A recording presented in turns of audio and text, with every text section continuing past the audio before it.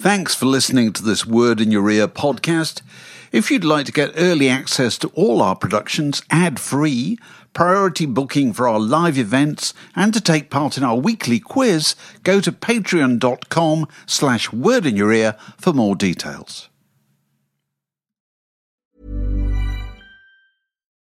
Millions of people have lost weight with personalized plans from Noom. Like Evan, who can't stand salads and still lost 50 pounds.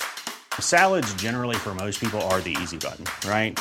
For me, that wasn't an option. I never really was a salad guy. That's just not who I am. But Noom worked for me. Get your personalized plan today at Noom.com. Real Noom user compensated to provide their story. In 4 weeks, the typical Noom user can expect to lose 1 to 2 pounds per week. Individual results may vary. Hey, I'm Ryan Reynolds. Recently, I asked Mint Mobile's legal team if big wireless companies are allowed to raise prices due to inflation. They said yes. And then when I asked if raising prices technically violates those onerous two-year contracts, they said, "What the f*** are you talking about, you insane Hollywood ass?"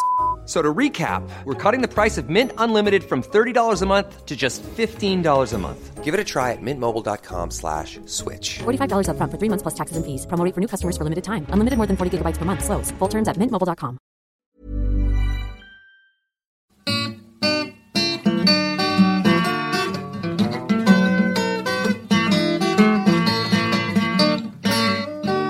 You're listening to a podcast from The Word. Well, when I did the book about, what Dylan's songs mean, sort of thing, the whole 60s things, very difficult to do that without quoting chunks. You have to paraphrase. You end up paraphrasing stuff and referring sidelong ways. It's very difficult. Yeah. So are we recording, Fraser? We should be up and running. Every week when I say, are we recording, Fraser? Or indeed, is it rolling? Is it rolling? Hey, there it is. My point. I wasn't sorry, Dave. What goes through my mind? Sorry. What goes through my mind is the beginning of that track on Nashville Skyline. Is it Andy Gill? Absolutely. I was listening to it today. Was it To Be Alone With You? I thought, Yep. Yeah. Okay. So at the beginning of To Be Alone With You, you hear a bit of strumming, and then you hear Bob Dylan say, "Is it rolling, Bob?" Because Bob Johnson, the producer. See, that really confused me when I was a kid. I thought he was talking to himself. When I was, however old I was when that came out, I didn't know what a producer was. I didn't realise they existed. I just thought you went into a room and just, somehow magically it turned out an album. Anyway, that quote has been used occasionally to point out that is the pure role of a producer, is just make sure the tape's running. You know? Absolutely. He's the guy to perform. That's the key You're the role. guy to just make sure it's captured.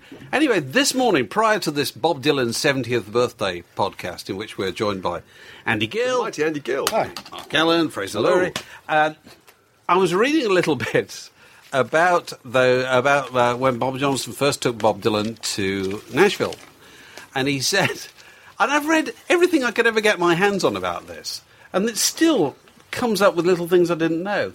That apparently, according to Bob Johnson, on the console in a Nashville studio in 1966, I suppose, or 65, they used to have a switch that you put one way or the other. And one way was country, and the other way was pop. You just clicked it back and forth. And it either, I don't know, put a load of top on it if it was pop or something like that, whatever he did. And anyway, the story of Is It Rolling, Bob? There's a story behind it. Which is... So when Dylan went country, did somebody just accidentally knock the switch? I never realised that. And it could be the explanation. And his voice completely changed. His voice completely changed. That's what it is. But, no, the story of when he first started recording Blonde on Blonde there, Bob Johnson would be in the booth, and he'd be ready to start, and Bob Johnson would go, roll tape, and then he'd hear behind him. The tape machine wasn't in the control room. He'd hear behind him another voice going, roll tape, and then a slightly more distant voice, roll tape, and then a voice literally down the corridor going, roll tape. And Bob Johnson thought, this is ridiculous, you can't do it like this. Absurd. Because it was a sort of heavily unionised, very formal way of doing things. And then he got Bob Dylan into the studio, into the control room, and said, I'm sorry, this is what I have to work with.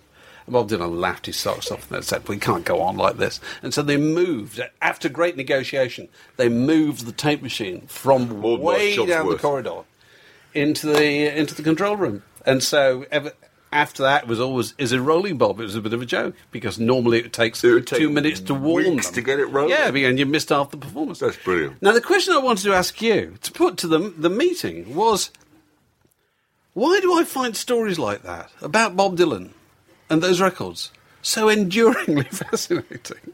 You know, why do you get fascinated by that kind of thing about him in a way that you don't about, I don't know, Neil Young, Leonard Cohen, or whatever? Do you want to go first? I've got a theory, but no, I suppose one of my theories is that he is an enduring mystery, if that doesn't sound too pretentious.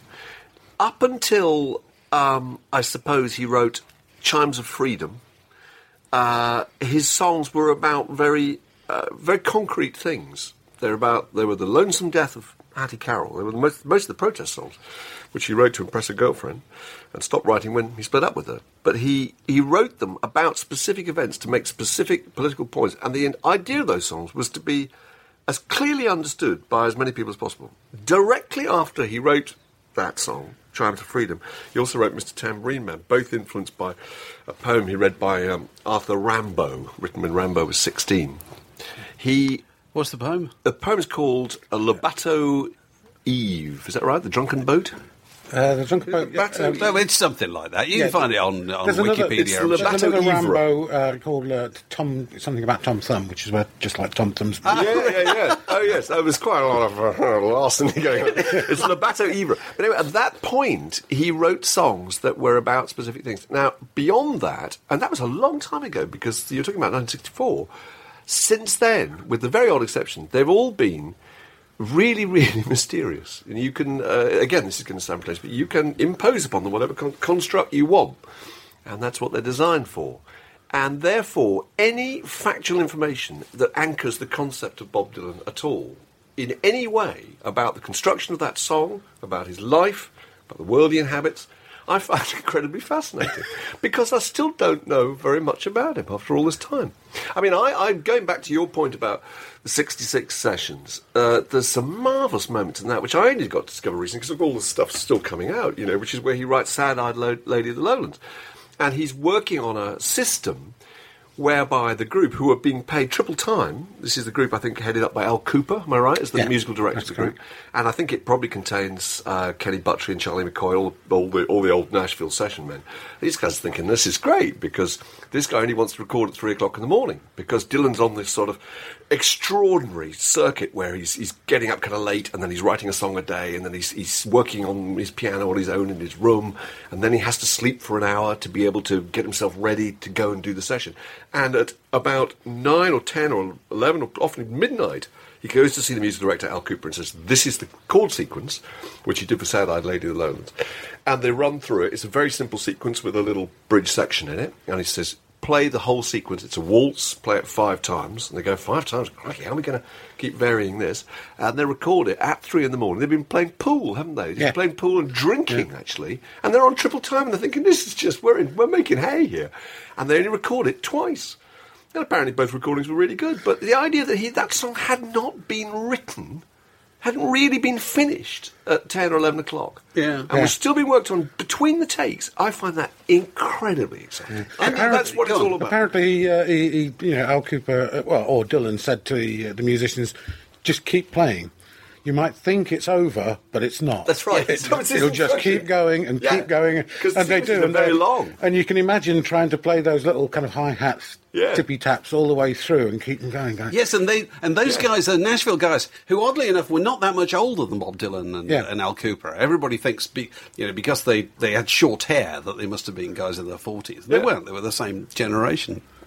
They'd never been used to playing anything longer than 3 minutes, had they? No. Because the country record, particularly in those days, was very condensed form, wasn't it? Yeah. And so, they couldn't believe that Sad-Eyed Lady and so forth were going on that long. This is a lovely bit where Cooper looks at one of the others and he shrugs and he gives him the expression to say, that's all I've got. Yeah. And he's going, keep going, because it's actually, is it a 14-minute song? I can't remember. It's about 10 minutes. 10 or 11 minutes. It's old side of an LP. Anyway. One of the things that always fascinates me, and it probably relates to that point at the beginning, is he's never verbalised any of these things, has he? You know? And so his way of working with musicians is never to tell them anything at all. Absolutely not. He really doesn't believe in this. And I found another story this morning which I'd never come across before.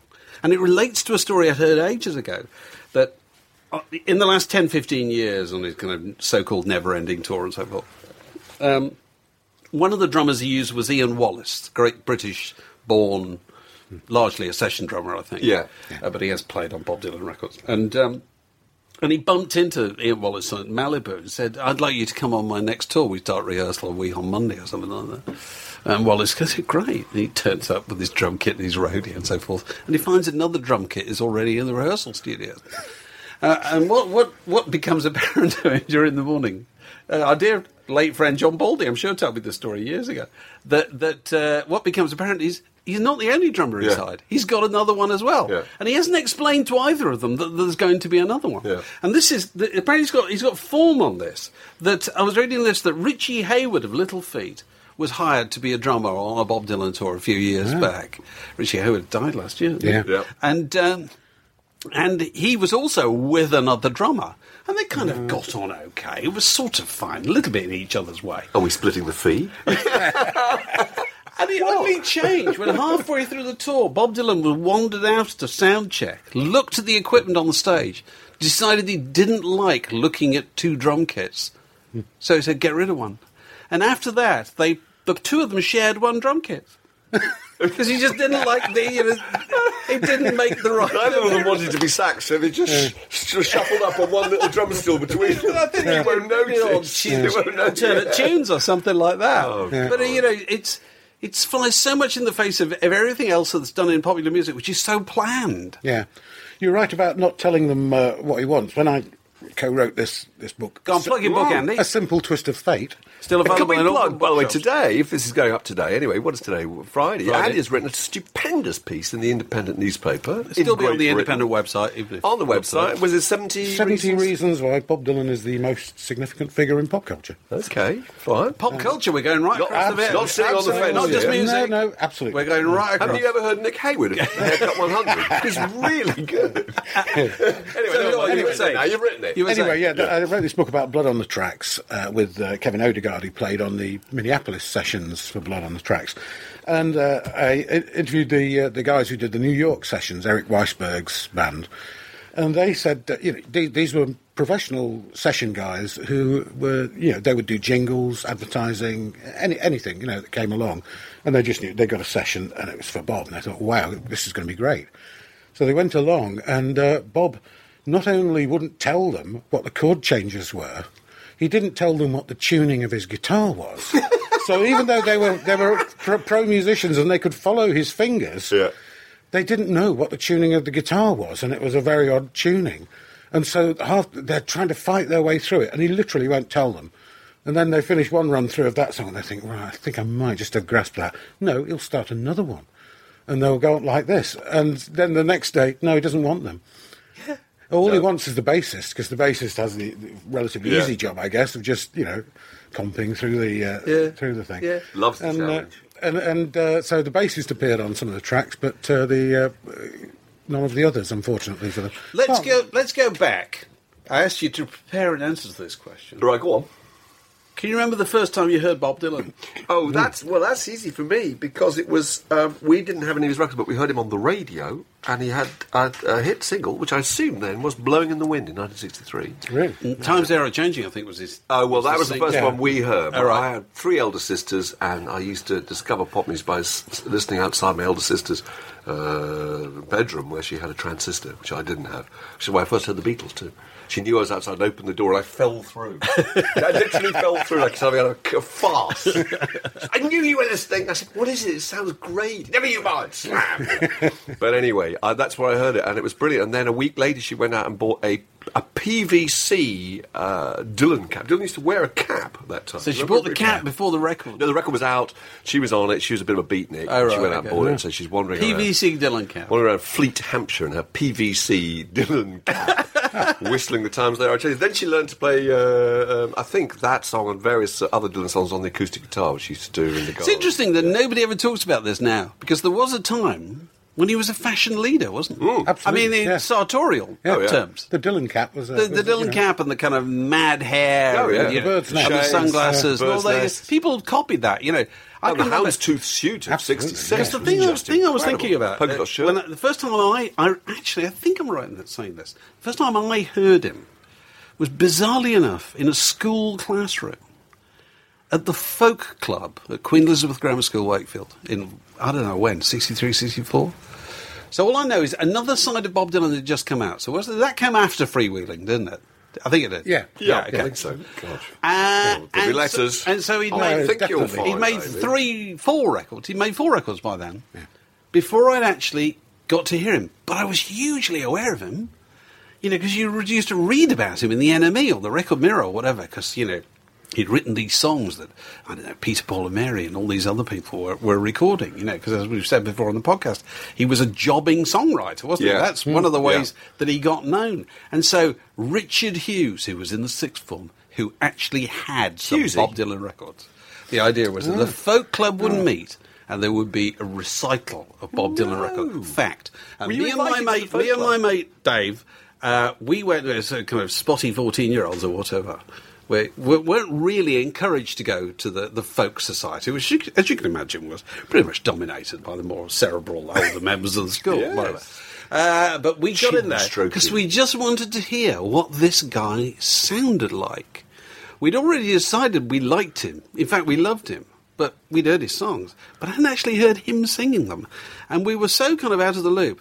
And his name was so little used on the radio and the television that I clearly remember we went through months calling him Bob Dylan. Yeah, it happened. Now, Andy, you agree? You did the same thing, Yeah, Bob Dylan was... Bob Dylan, because you read about it. Yeah, you see this name and you think, Bob Dylan. You've never heard anybody say it. You've never heard anybody say it. No. And, so he was quite famous, but unheard. And the shock when you of got hearing... to suddenly admit that you were wrong. The shock of hearing Talking New York Blues played on a crackly, school gramophones always used to be encased in wood. Yeah. Those kind of trundled down from the classical music department so you could play Bob Dylan records. And I can see this room now. And I can hear that sound. You can hear Dylan. Yes. Andy, when did you my first was, I think it was Subterranean Homesick Blues. Oh, right. And I'm not sure, but because logic tells me I can't possibly have seen it at that point. But the card dropping sequence from Don't Look Back was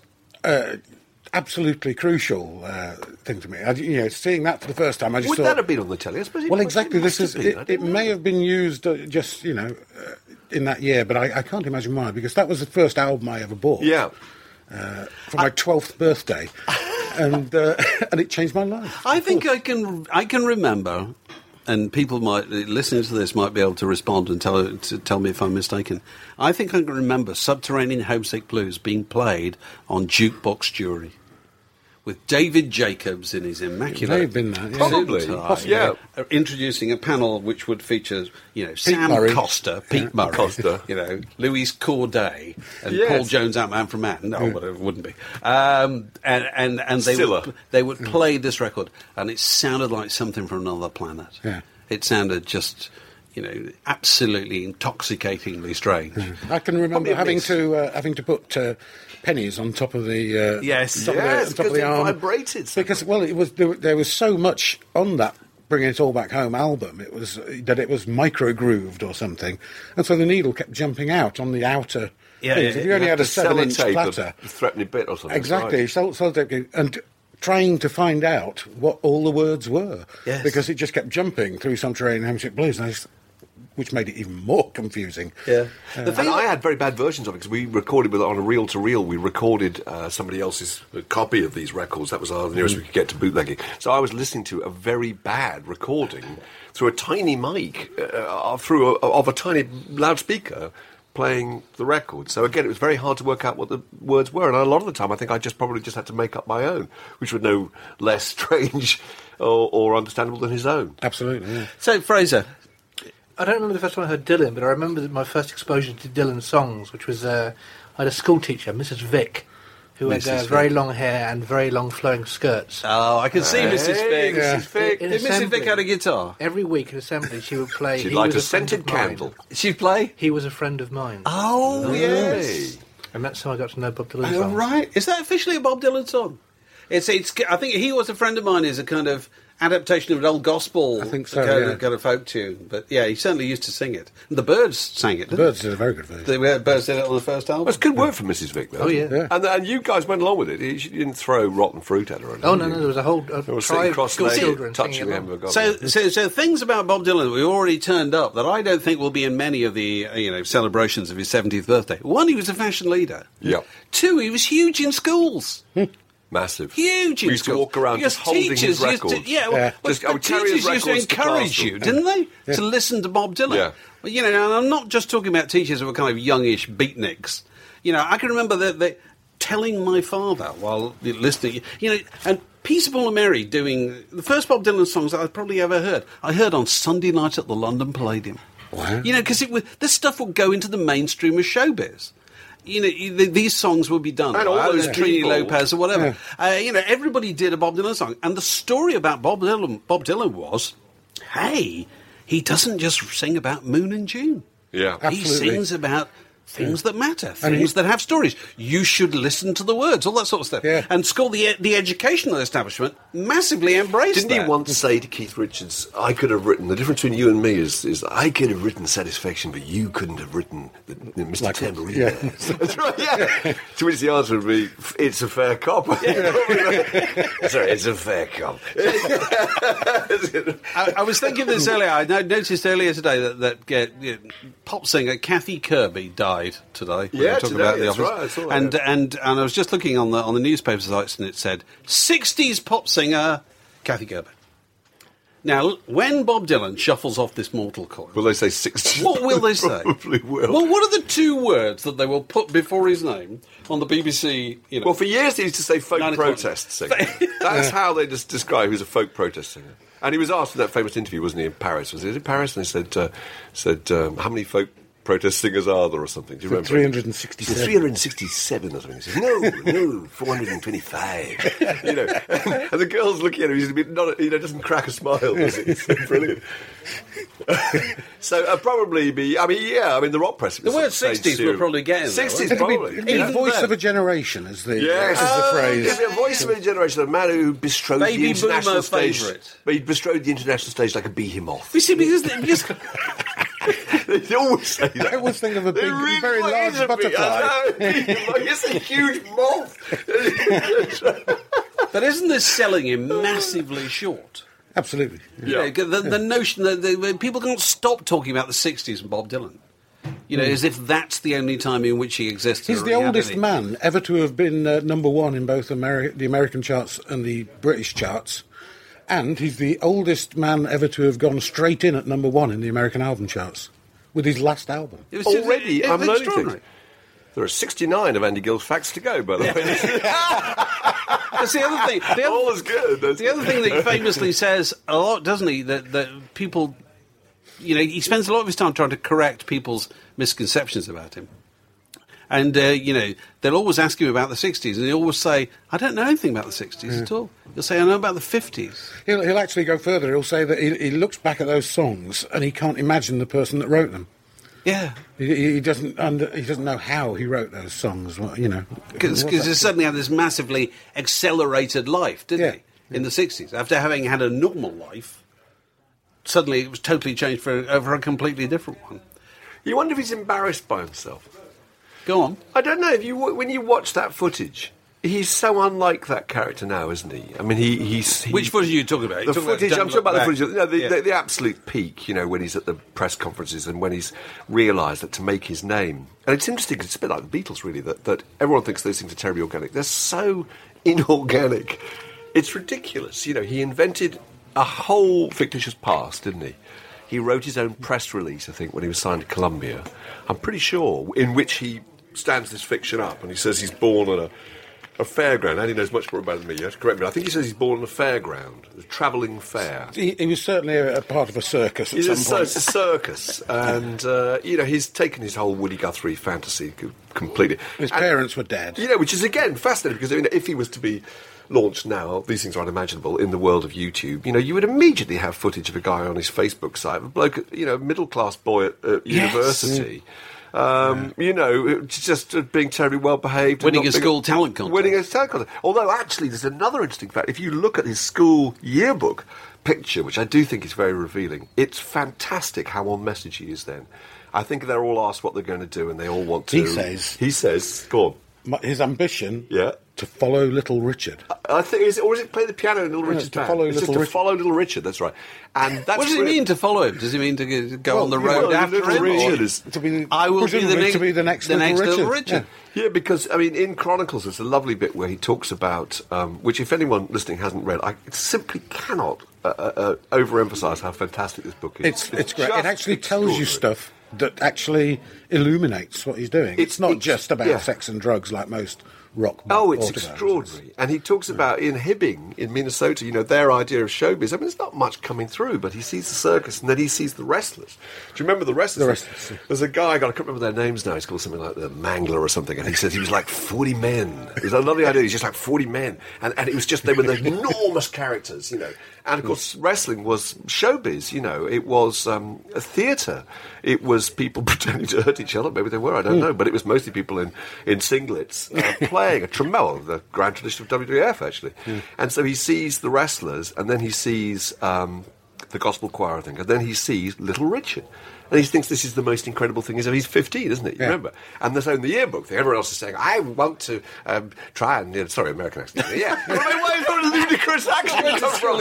Sorry, I went to Fleet School in Hampshire. I want to, world peace is what I strive to achieve, and I want to be president. All that nonsense. And he says, I want to join Little Richard. So that was set in stone at that time. But going back to the thing, he completely invents that fiction. He also realises that he's got these novelty things, like the Beatles had their...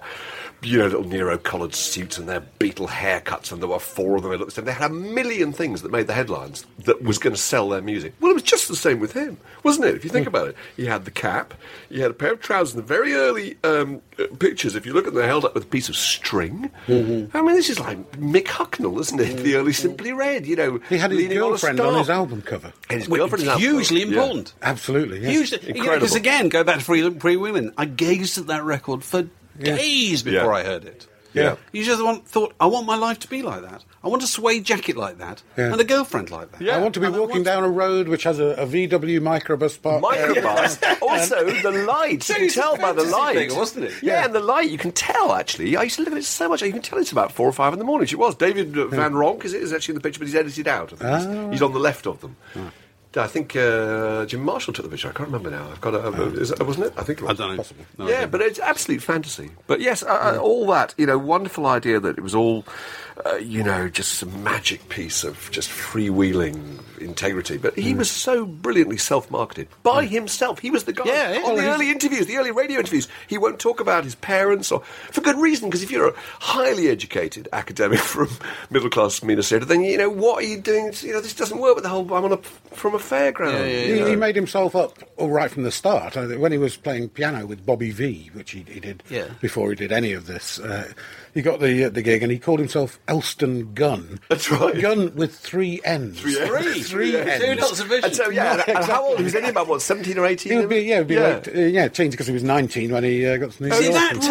It takes unholy confidence to do that kind of stuff, doesn't it? At any age. But an average kid from an average high school, in a very, as he points out in No Direction Home, and I love this, the way he goes on about it, in a very cold part of America. Yeah. He says there was no protest in it. It was too cold. Oh, do you remember what he says? He says it's rightly cold. He says the summers were so hot. He said it's so cold. It's mosquitoes, isn't it? The mosquitoes will bite their way through your boots. It's fairly unpleasant part of I've never been. I've been to Minneapolis. It's terrible extremes. Right, okay, so it has the extremes of temperature. It's nearly Canada, effectively, isn't it? Yeah. But to turn up and be a member of Bobby V's band and announce yourself as Elston Gunn, and then go on a bus or however he got to New York and arrive there and say, I hopped to freight or whatever.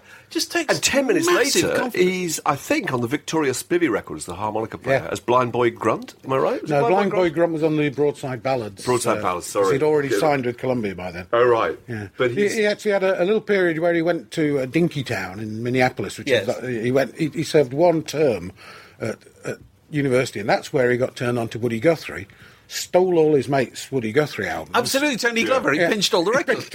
Pinched all the records. And then he did a Moonlight and went off via Madison, Wisconsin. He cut off his ties with Home. I didn't realise that. He owed them a load of Woody Guthrie albums. Tony Guthrie's on No Direction Home talking about. Again, modern communications. Come on, at the moment that guy had some success, all his mates had been just bombarding the internet with it. What a fake! Exactly. And can I have my albums back, you bastard? No, but if the age of 17 nowadays you decided you wanted to listen to Big Bill Broonzy, you'd fire up YouTube. There's Big Bill Broonzy. Let alone going to HMV or whatever. In those days, you literally couldn't hear that stuff unless you knew something about the record. That reminds me of what Joe Boyd said in his autobiography about coming to Britain and realising just how poor the British were. Yes. That nobody had cars or telephones or anything like that. And he said, and in Scotland, he was I think it was Scotland, he met somebody and they had an album with a John Lee Hooker record. But they didn't have a record player. Yeah. And they had to go to somebody else's house to hear their record. The Word Podcast, one of the few things you really need in life. Another question, moving forward into the 70s. So, Bob Dylan becomes a huge star, and suddenly, early 70s, everybody's aware that Bob Dylan's a huge legend, but he's gone quiet, or he's up in Woodstock, or he's raising children, or whatever. And so the record business thinks, well, we better not miss Bob Dylan. Let's find the next Bob Dylan. So there was a period, wasn't there, when loads of artists came along and they were billed as the next Bob Dylan. Generally because they wrote rather wordy songs, yes? Oh, yeah. And I want to know, who's your favourite new Bob Dylan? It was a milestone, a millstone, rather, that few of them could carry. And I think the only ones... That's still going on now, isn't it, really? Yeah, the only ones that could really carry it were... I saw a very interesting post the other day about somebody saying, was Eminem, this was a while ago, was Eminem the new Bob Dylan? I thought it was no, of course not, but I thought it was interesting that at least they weren't... The usual reductive, crass way of looking at it is if they're a solo artist who plays the harmonica on a holder, then the new Bob Dylan. Whereas actually the idea that a protest singer, which is what effectively Eminem is doing to some extent, in a different medium, so that was quite an interesting point that he might have been the new... But no, who else? I mean, Andy, go on. Who's your favourite new Bob Dylan? Well, the one who's been most successful was Bruce, of course. Okay, yes, because first Bruce Springsteen record, that's what... There was not a single review that didn't say, not since Bob Dylan wrote Subterranean Homesick Blues have we seen such a torrent of verbiage. Madman's bummers, drummers, and all that sort of stuff. Yeah. Everybody liked it. Yeah. And the other favourite one, I think, was Loudon. Loudon Wainwright, of course. And his first album came out, and here he looks as striking on that first album cover. He had the short hair, the ordinary shirt, and you just thought... Oh, that is a bit odd. And he was kind of nasal, wasn't he? Which probably helped. My favourite Bob Dylan, and he's still favourite new Bob Dylan of that group, and I still like listening to his records today, is John Prine. John Prine, very much. I thought John Prine and Loudon. And a guy called Andy White, actually, was quite good. Ghost of Electricity. Yeah. Remember that? Yeah. But I didn't like Elliot Murphy. I must admit. No. The worst of the lot was Steve Forbert. Yeah. Oh, God. Do you remember him? Jack Rabbit Slim. Yeah. I said to interview him, and I think we got off really bad. I think maybe I sort of said something like... you probably... I said, so you're the new Bob Dylan, are you? Folded my arms, and the press officer who'd written that hilarious line to sell him then retreated from the room, and that's funny. But there was a great song written by a guy called Stephen Keane once called Talking Bob Dylan Imitators Contest Massacre Disaster Paranoid Blues. So that tradition, that grand tradition of Bob Dylan imitators has been going on for some time. Do you think does anybody go out and do impressions of Bob Dylan now?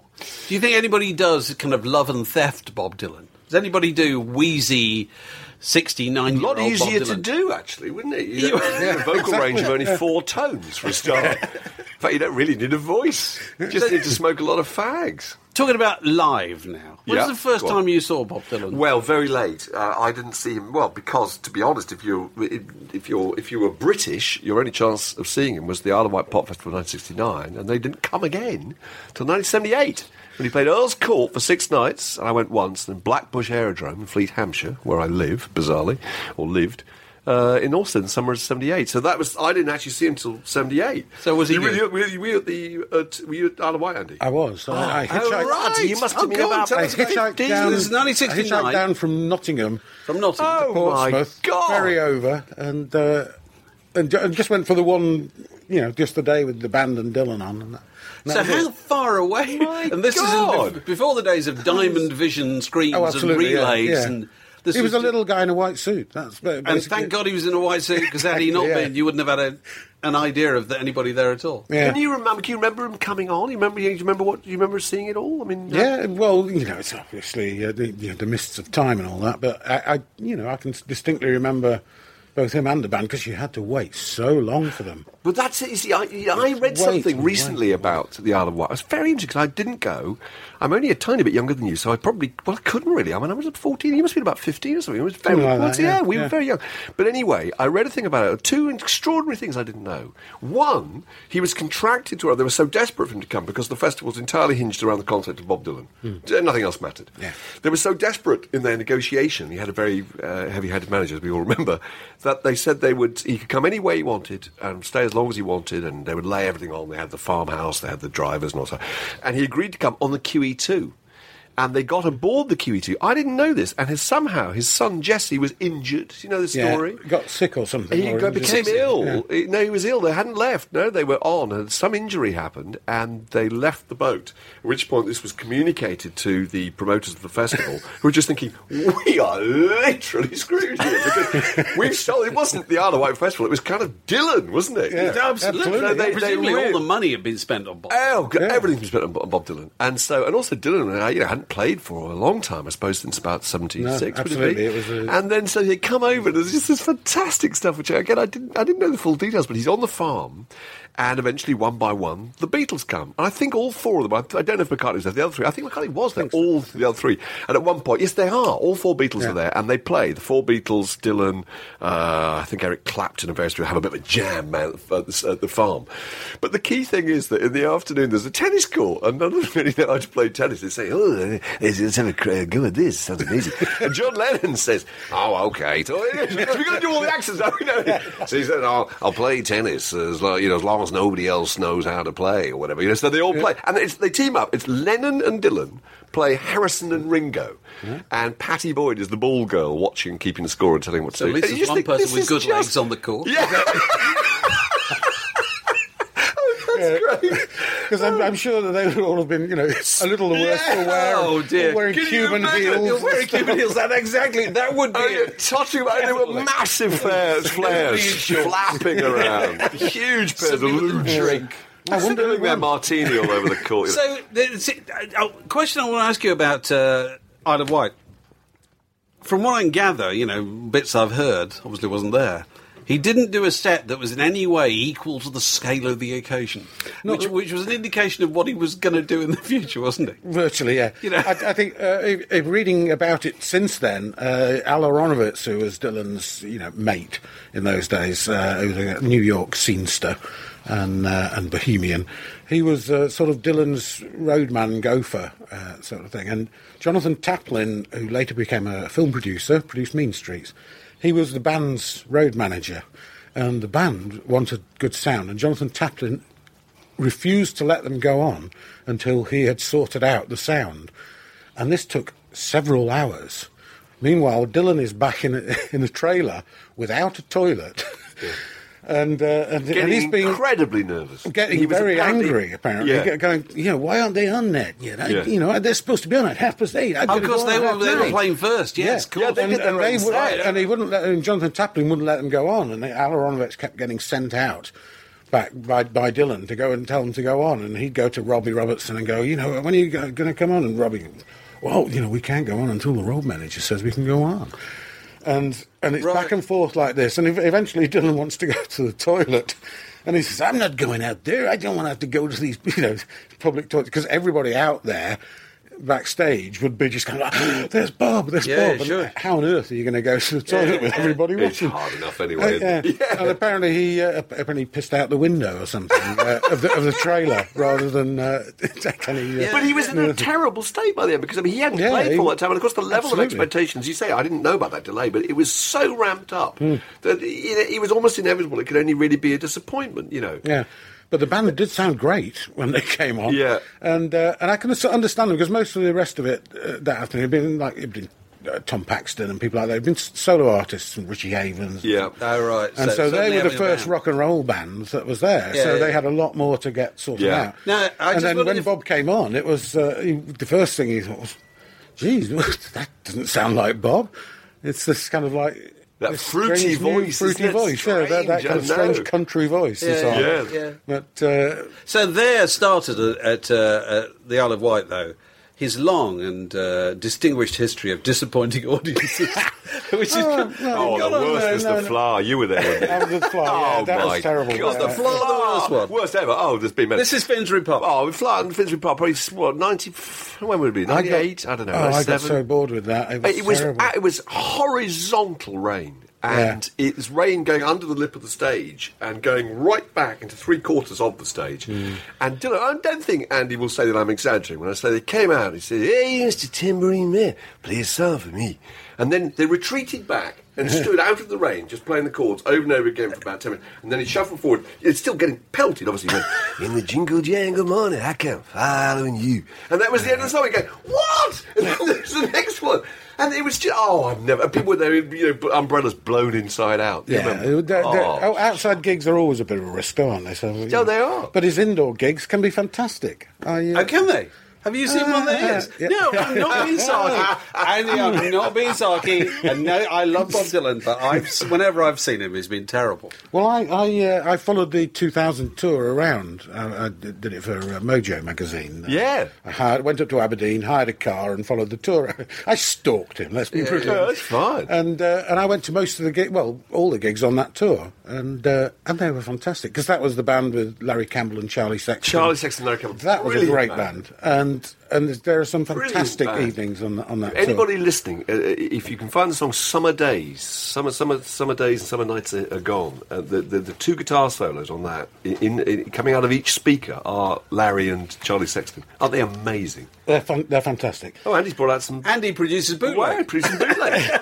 I made up this compilation from various bootlegs. Oh, right. How brilliant! There's actually and it's jewel cases here. Oh, look! That's a 2 CD. Wonderful. Oh, sorry. There we are. And it's the best renditions of the various songs from each date. You see, in my experience of Bob Dylan, it's always, if you go and see him, people always say, "You should have been here last night. It was really good." Yeah. And you've always just missed it. My favourite was Glasgow, which this is the bootleg for Glasgow, which came out probably about a week or two afterwards. Right. And I got it, of course, because I thought, wow, that was a great gig. I want that one. He did a fantastic version of It's All Right, Ma, and so on. And I get this and I think, this sleeve note reads pretty familiar. Did the bootleg you had? The words Andy Gill seemed to ring a bell. Well, yeah, but my name didn't appear on the that's brilliant. credit. It was but someone bootlegged my review. That'll serve you. Do you remember all the things he used to say about the band on stage? He used to have a multi-instrumentalist play with him for a long time called Bucky Baxter. Yeah. And he once introduced him on stage. He said, "When I first met Bucky Baxter, he didn't have a penny to his name. I told him, get a new name." I've asked everybody to come along. Well, I haven't got them myself, but I hope you have. 5 surprising facts about Bob Dylan. I've got several. Oh, God. Several. Andy, you go first. Surprising fact about Bob Dylan. 1. Bob Dylan has had the most references in courtroom proceedings in American trials.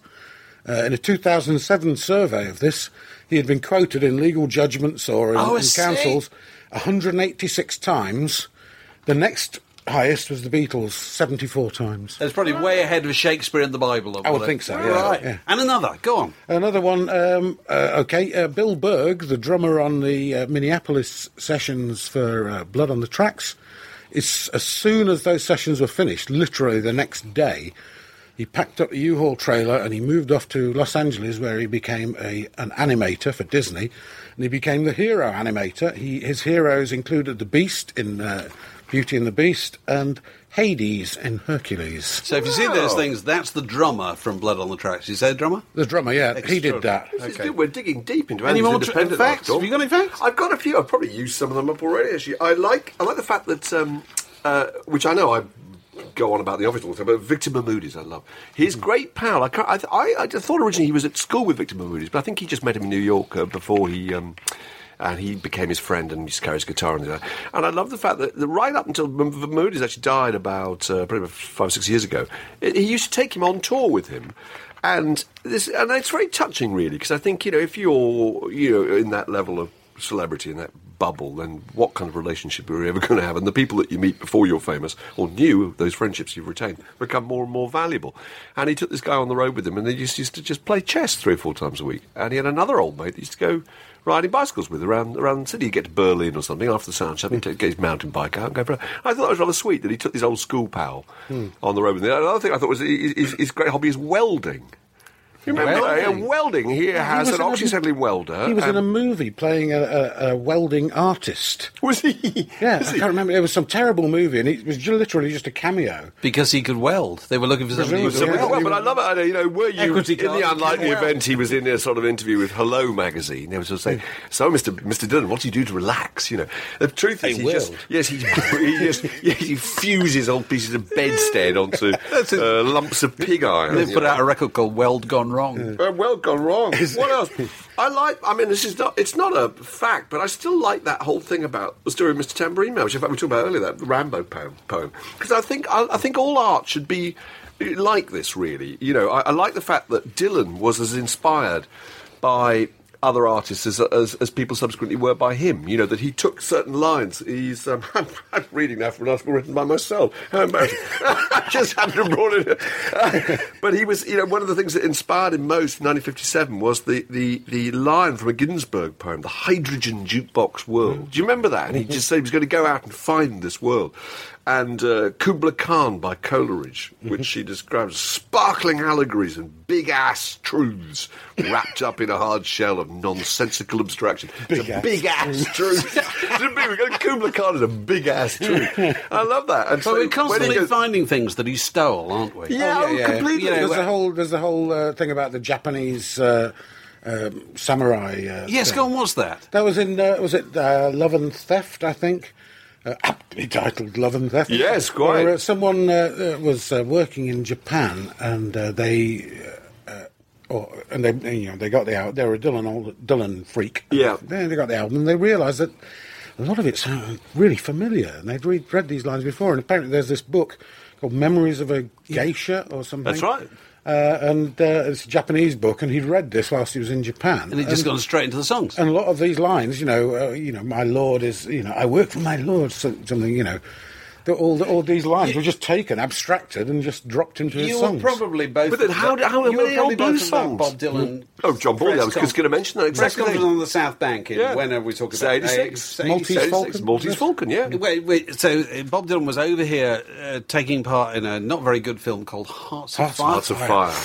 And anyway, part of the deal was he did a press conference at the NFT on a Sunday morning, yes, in order that the press would leave him alone. And so there he was, confronted by just Philip about Norman, everybody who was interested in Bob Dylan in this theatre, and loads of people asking sort of silly questions, or just trying to, people keep throwing that question to him about, do you feel you betrayed your protest roots and all that sort of stuff. He has no answer. It's pointless him trying to answer that kind of thing. And he was just kind of fielding things as best he could. The only thing that got a response from him was when our old colleague John Baldy is sadly no longer with us. Huge expert. He ran the Bob Dylan wonderful expert, fancy called The Telegraph. And whatever was Bob Dylan's album at the time, I can't remember, he said there are lots of references to Philip Marlowe novels here. Isn't that what he said? Yeah. It's particularly the Maltese Falcon. Maltese Falcon. And Bob Dylan just looked at him like, I've been caught here. He really... Absolutely. He was at least enthusiastic because he was being presented with a high-caliber question by somebody who did at least care about him. I mean, the rest of his tabloid press, one of the girl calls famously asked him how old he was. The question was how old he was. Do you remember that? Oh, right. I remember nobody asked him at the time was, have you got secretly married again? Yes. Which he had. And nobody knew. Nobody in the world knew. I remember John Baldy saying once that he met Bob, and he said, I do this fanzine called The Telegraph. Have you read it? He said, yeah, I like it. It's full of stuff about me. That's right, yes, pretty good. Well, that's Dave's famous story, of course. Can I tell her? You're going to tell her. What's that? When you interviewed him. Dave interviewed him. It was absolutely marvellous. The interview's just going... Dave's finding he's not getting much response. It's agonising. And Dylan managed all you can hear is my sweat falling on the floor. And Dylan goes out of the room and says to a guy called Julian Shapiro. No, it wasn't. Yeah, it was Bunny. The guy from CBS, anyway. And he says in New York, and he says, I said, "Hi, Bob. How's the interview going with David Hepworth from Q Magazine?" He goes, "He said, not too good." So what is it? He keeps asking me all these questions. It's kind of. I think that's a great truth about interviews, isn't it? Yeah. You pretend to have questions. You don't really have questions. You're not a police interrogator, are you? No, you're just you just want them to talk. You're fishing. You're fishing. And actually, Bob Dylan is a fantastic talker when he feels like it. Exactly. Yeah. He's a brilliant talker. Nobody talks better about his music than he does. Far better than any critic. Yeah. But he just has to feel like it. And most of the questions he's faced with are dealing with stuff that is just of no interest to him at all. Well, it's like the most recent, although amazingly, most recently, he issued this statement, didn't he, over the Chinese toured in China, and there was lots of speculation about had he censored his own set for the Chinese government. And he actually issued a statement saying, "No, I didn't." He tacks on a paragraph saying something along the lines of, all these about people, 70, isn't he, next week? And all these people are putting out books. Coming out. He said, if you've ever... I must stop doing sax. I don't know why, it just comes along. Do George Harrison. You should do the whole thing. If you've ever seen... No, it doesn't quite work. And he says... he says, if you've ever met me, or just been to one of my concerts, he says, write a book. Do write a book. He said, have a go. You may have a book in you. You may have a great book in you. No, I mean, it's the implication being that so many books written about it that haven't been very great. Yeah. I love it. Further question. What's the biggest misconception, in your view, that people have about Bob Dylan? That he's not funny. Oh, right. That's a great answer. Oh, that's a very good answer. Obviously, you listen to some songs. Of course, he's funny. He's a laugh a minute. Oh, Bob Dylan's 115th Dream and any of the Talking Blues. Well, or the press release about China. Yeah, all the theme time radio things, which we've done many times on the podcast, but the great joke. Very droll. The joke says, "My wife and I were happy for 30 years, and then we met." That's a great joke. What do you think, Mark? What's the greatest misconception? I was nearly as good as that. I suppose it's probably something I've already talked about, but I think it's the idea that he is a sage, seer, and prophet. Everybody. But he sits there having great thoughts. Sage, seer, and prophet. I think people still think now. Sits there every night. Bob Dylan right now is beard, stroking his beard in the big old chair in Malibu, thinking, "What thoughts should I have? What thoughts should I have?" And this is just, it's a monstrously unfair thing to put up with. He's thinking about welding. He's thinking about what he's going to have for lunch. Bob Dylan's He's one of these, an old episode of Cheers he can find on some cable network somewhere. He's not sitting there trying to either fathom the meaning of the universe or set to right some terrible political wrong in the world. I don't think... the trouble is that not the trouble, because this is what made him, let's be honest, this is what made him, was that brief period, and it was really brief in terms of the length of his career, when he was going out with Susie Rotolo and he writes the protest songs. That made his reputation. Now, he didn't actually have any answers. If you look at them, they're nearly all questions.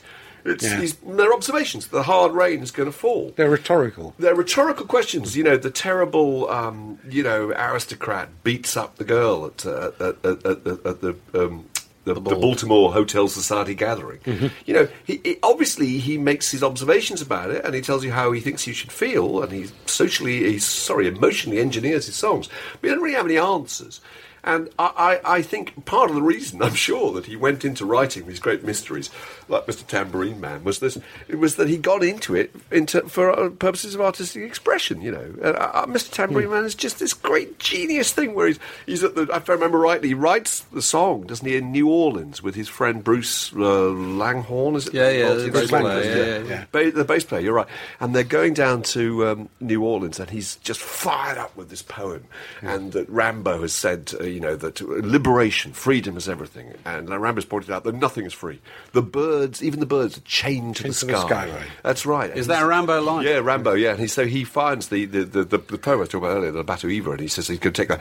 And in fact, it appears in his own thing, the magic swirling ship is in fact stolen from the thing. And I think it's just so marvellous, and they go to the carnival lit up with weed and sort of cheap white wine, and Langhorne is bashing a huge Turkish Tambourine. And he writes the song based around that. And the whole point of the song is this sort of mental and emotional escape. I really think it's genius. You know, how old was he? I mean, he would have been 21? About 21, 22. 21, 22 years old. When I was 22, I was still sitting in a field drinking cider, listening to Mr. Tambourine Man. Exactly. That doesn't sound good, does it, Dave? Right? He wins out of that. No, I think my pet misconception that people have about Bob Dylan, I never argue about pop music with people other than yourself. But one of the things that will get me almost into fist-fighting mode at dinner parties, if anybody says Bob Dylan can't sing. Absolutely. Oh, but He's a brilliant He's a brilliant singer. He's a brilliant singer. It doesn't mean you can't sing. It means you're tin-eared. Yeah. And you're not listening exactly. for what singing is. Yeah. He's got an odd voice. I agree. It's a raw voice, although he can change it massively. Yeah. But in terms of inhabiting and animating and making sense of a song, and not just his own songs, anybody's, he's Sinatra standard. Yeah. Well, I think one of the, as a kind of a footnote to that, you could have one of the great misconceptions about him is that he's a folk singer. He's not. He's a blues singer. Yeah. Yeah. All his inflections and so on, they're from the blues. Yeah. But, that's another aspect about him that's so fascinating, I think, on the musical front, which people very rarely talk about, because there's that thing on the George Martin documentary the other day where you make those very crude generalisations, but he says John Lennon was obsessed with lyrics, Paul McCartney was obsessed with music. Those things are right, and it's true with Dylan, that obviously the lyric was the most important thing. But on the musical front, every aspect of purely American music, folk music, blues music, jump jazz music, swing music. There were even ballads. Admittedly, didn't write them, like Tomorrow Night. Do you remember Tomorrow Night on Good As I've Been to You? It's not actually his song, but those things are 1940s kind of brill-building, big matinee ballads. There's no aspect of American music that guy hasn't gone over, evolved or reinterpreted. I think that's absolutely fascinating. He never gets any credit for that. The whole of Love and Theft is like a tour through the various blues stylings of the American. But he never sounds as if he's doing an impression of it. No, absolutely. No, and he sings all of them perfectly, and the way he can sing in front of and behind the beat, the way he just puts different rhythms into the words is absolutely masterful. He never gets any credit for this stuff. It's like Hoagie Carmichael in a way. Yes, more in common with those kind of singers. Plus, those songs are also, and those records, the great last three, a lot of them are wonderful. Kind of evocations of the 1920s America, of Scott Fitzgerald and the Great South, and the big wheels of the steamboats turning, in the same way as Blind Willie McTell was, looking back to the age of slavery and the sweet magnolias blooming and the chain gangs and the culture clash, the class clash in that between the aristocratic squire with the bootleg whiskey, and the chain gangs and the whips. This is the greatest. Well, this is every aspect. He talk either in Chronicles, I can't remember, or No Direction Home. He talks about this business of going back and looking at kind of old newspapers and so forth, looking at huge historical events, and trying to bring that stuff to bear on what he calls powerful new reality. That's right. Which I think is a really good point. That he kind of links the 19th century and the 21st. He's got a head full of stuff that's happened in the past. Yeah, he became an authority on the Civil War. Yes, he actually, his exact words in Chronicles, I think, he said something like, the sinking of the Titanic, things like this became hot topics for me. Because, I love that idea. It's all part of his wonderful, revision of Fraser, self. you're not convinced, are you? You're a Bob Dylan agnostic. Well, I've tried with Dylan. I have probably more albums by him than any other artist I don't like. And if you had to identify what you don't like, what would it be? I don't know. I love Desire. I absolutely adore the album Desire, but there's never been another Dylan album that I can listen to one side of without getting frustrated. Okay. So, we're going to attempt to prescribe a medication for this condition, aren't we? If you had to recommend to Fraser that he go and listen to one Bob Dylan record, what would it be? Oh, right. Do you mean an obvious one or a less than obvious anything you want. You don't have to have obvious. The obvious one is Blonde on Blonde. Okay. I'd say that was the obvious one too. John Wesley Harding is another complete masterpiece. All the songs, the first three, certainly, the first side are first side. Bringing it all back home. You've got one side which has got the great, it's got Mr. Tambourine Man, It's All Right, Ma, and It's All Over Now, Baby Blue. And on the other side, you've got Subterranean Antique Blues, Maggie's Farm. These are all albums I already own. And you got you don't John Wesley Harding. Yeah. Okay. Well, you see, my prescription would be John Wesley Harding. John Wesley Harding is the Bob Dylan record I play more than any other. Really? And I think it's because it's quite a modest-sounding record.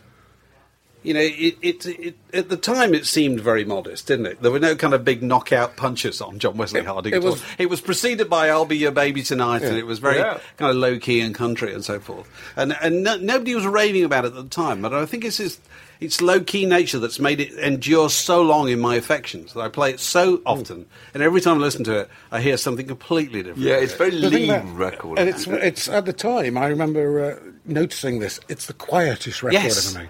You literally, if you're playing any other records and you put John Wesley Harding on, you have to turn up your amplifier. Yeah. Which is weird because it's not a very long album at all. No, the other thing is utterly absorbing. And lyrically, it's incredibly connected. The first three songs. This is a boring point, I know, but no, it's not. I think each of those songs is only 3 verses, and each verse is only 4 lines. So, after the great rambling masterpieces that preceded it. Concision Blonde on Blonde. In. He's coming to Concision. I remember he played the Shepherd's Bush Empire in whenever it would have been, I suppose sometime in the 90s, which is my local. We went to see him and took a pair of binoculars. And that was the point where he started to put his pedal steel guitar in front of him, in front of the keyboard, onto which, of course, he never played it, but he put on a sheet of A4 with the lyrics on. So when he leans down, and anybody who's seen him recently will know this, that he stands up to play this keyboard, but he leans down to sing. And as he leans down, of course, it brings him nearer, crucially, the sheet of A4 with all the words on it.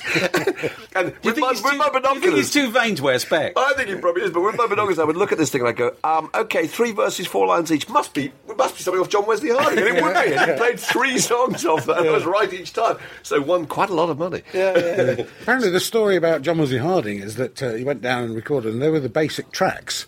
And he was going to overdub some stuff on it. And he took it back to Woodstock and he played it to friends, and he played to Robbie Robertson and said, I don't know what to put on it, What? He said, leave Robbie it alone. said, just leave it like that. Yeah, bloody I right. never knew that. Well, bloody good right. decision. Yeah. Absolutely. So he could have had it was only like 3 an sessions, orchestra. wasn't it? Or something like that. Could have had strings and gospel singers. Well, he probably thought at the time this is quite modest, but Robbie Robertson obviously said the modesty is a good thing about it. I only found out yesterday that Nashville Skyline, the original acetate, only had 9 songs on it, with a running time of sort of less than 25 minutes. Yeah. It was only when they thought, it's not very good value for money, they stuck the Johnny Cash track. Oh, really? Yeah. That was, again, done as an afterthought. Extraordinary. That's the story. So, looking into the future, Bob Dylan is 70 on Tuesday, I think. 24th, I think, yeah. There'll be candles in my house. Is there any... There'll be candles, obviously. My wife started her celebrations already. Yes. Wife's baked a bit worried about having to rush home and make sure there haven't been any visitors.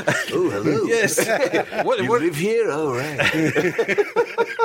Is there anything you'd like to see him do that he hasn't done already? He's written a book, he's been in movies, he's recorded music of all different kinds. Painted some extreme... Gosh, they were yes, good. very successful. Great poetry. Is there anything you'd like to see him do that he hasn't done already? Do you mean like juggling or something?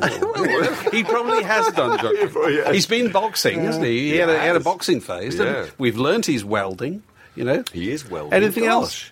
Origami, everyone needs interest, don't they? I want to say, I'll go throw it in because I've prepared an answer to my own question. Go on. I want to see on HBO, Bob Dylan's top military leaders. Because when he was about 15, he wanted to go to West Point, didn't he? Of course, yes. He's always had a fascination with the military. Yeah. Even though having no actual direct experience of it at all. Brilliant. So he simultaneously wanted to be He wanted to go to West Point. He said, I want to go to West Point. But I realised that was something people like me couldn't do at all. And he's always had this fascination with, like, Sherman and Patton and all these kind of people. And I'd love to know what his take was on those people. Well, Alexander the Great. Yes, whatever. Because Attila the Hun. That's an idea I'll give to HBO for nothing. Bob Dylan's top military leader. Wearing a different comedy hat each time. And he could do those little kind of like the theme time radio hour annotations about Attila the Hun. He went a bundle of fun. His wife didn't like him going out on campaign. Andy, let's finish. Bob Dylan anecdote. What's your favourite? Well, there's one I read recently. It's not specifically about him, but it's to do with when the Martin Luther King I Have a Dream speech, at which Bob was stood just a few feet from Dr. King, because he'd just sung. And apparently standing next to him was Hugh Romney, who later became famous as Mr. Wavy Gravy. who was in Woodstock, you may remember. Oh, he's the guy that goes, what we have in mind is breakfast in bed for $250. That's the guy. Yeah. And there's Hugh Romney, he was sort of like a beatnik hipster comedian of the time. And he was standing next to Bob as Martin Luther King Jr. started this absolute epochal speech. And he leaned over to Bob and said, "Oh, I hope he's not on long. Mahalia Jackson's on next." Get him off. Leave it, mate. No one's listening. Get the music. Yeah. I'll tell you an interesting thing about Bob Dylan that John Baldy used to say all the time. He never turns down, which is it's a very funny thing when you consider his image as an iconoclast and so forth. He never turns down an honour. John always used to say this, and it's true. Bob Dylan, Légion d'honneur?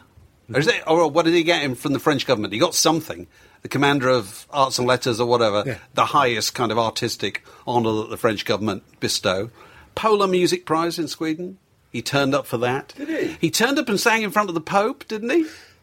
Well, a couple of years ago. He turned up at the White House not long ago, didn't he? He won the John F. Kennedy thing. Yeah. He likes the idea. And I don't know whether he did it for his mother, who only died quite recently, didn't she? She lived a long time, BC. Do you think he's got what the Australians call a brag wall? If you go round to Chateau Bob, I thought it was interesting. A whole load of certificates. I thought it was interesting. Swimming certificate. Gymkhana. Spokesman for a generation is all very well, but I'd like, the John F. Kennedy Under 14 hurdles. Prize. I just thought it was a very interesting thing about it. Well, they do say he takes his Oscar on tour with him, and it sits on top of his amplifier.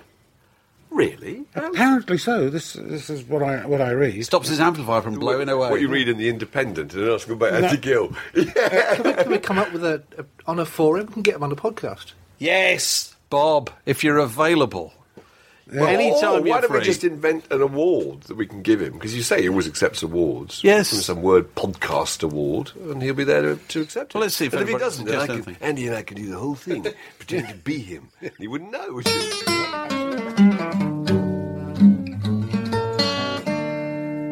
If you've been affected by any of the issues in this podcast, go to wordmagazine.co.uk or apply at your newsagent.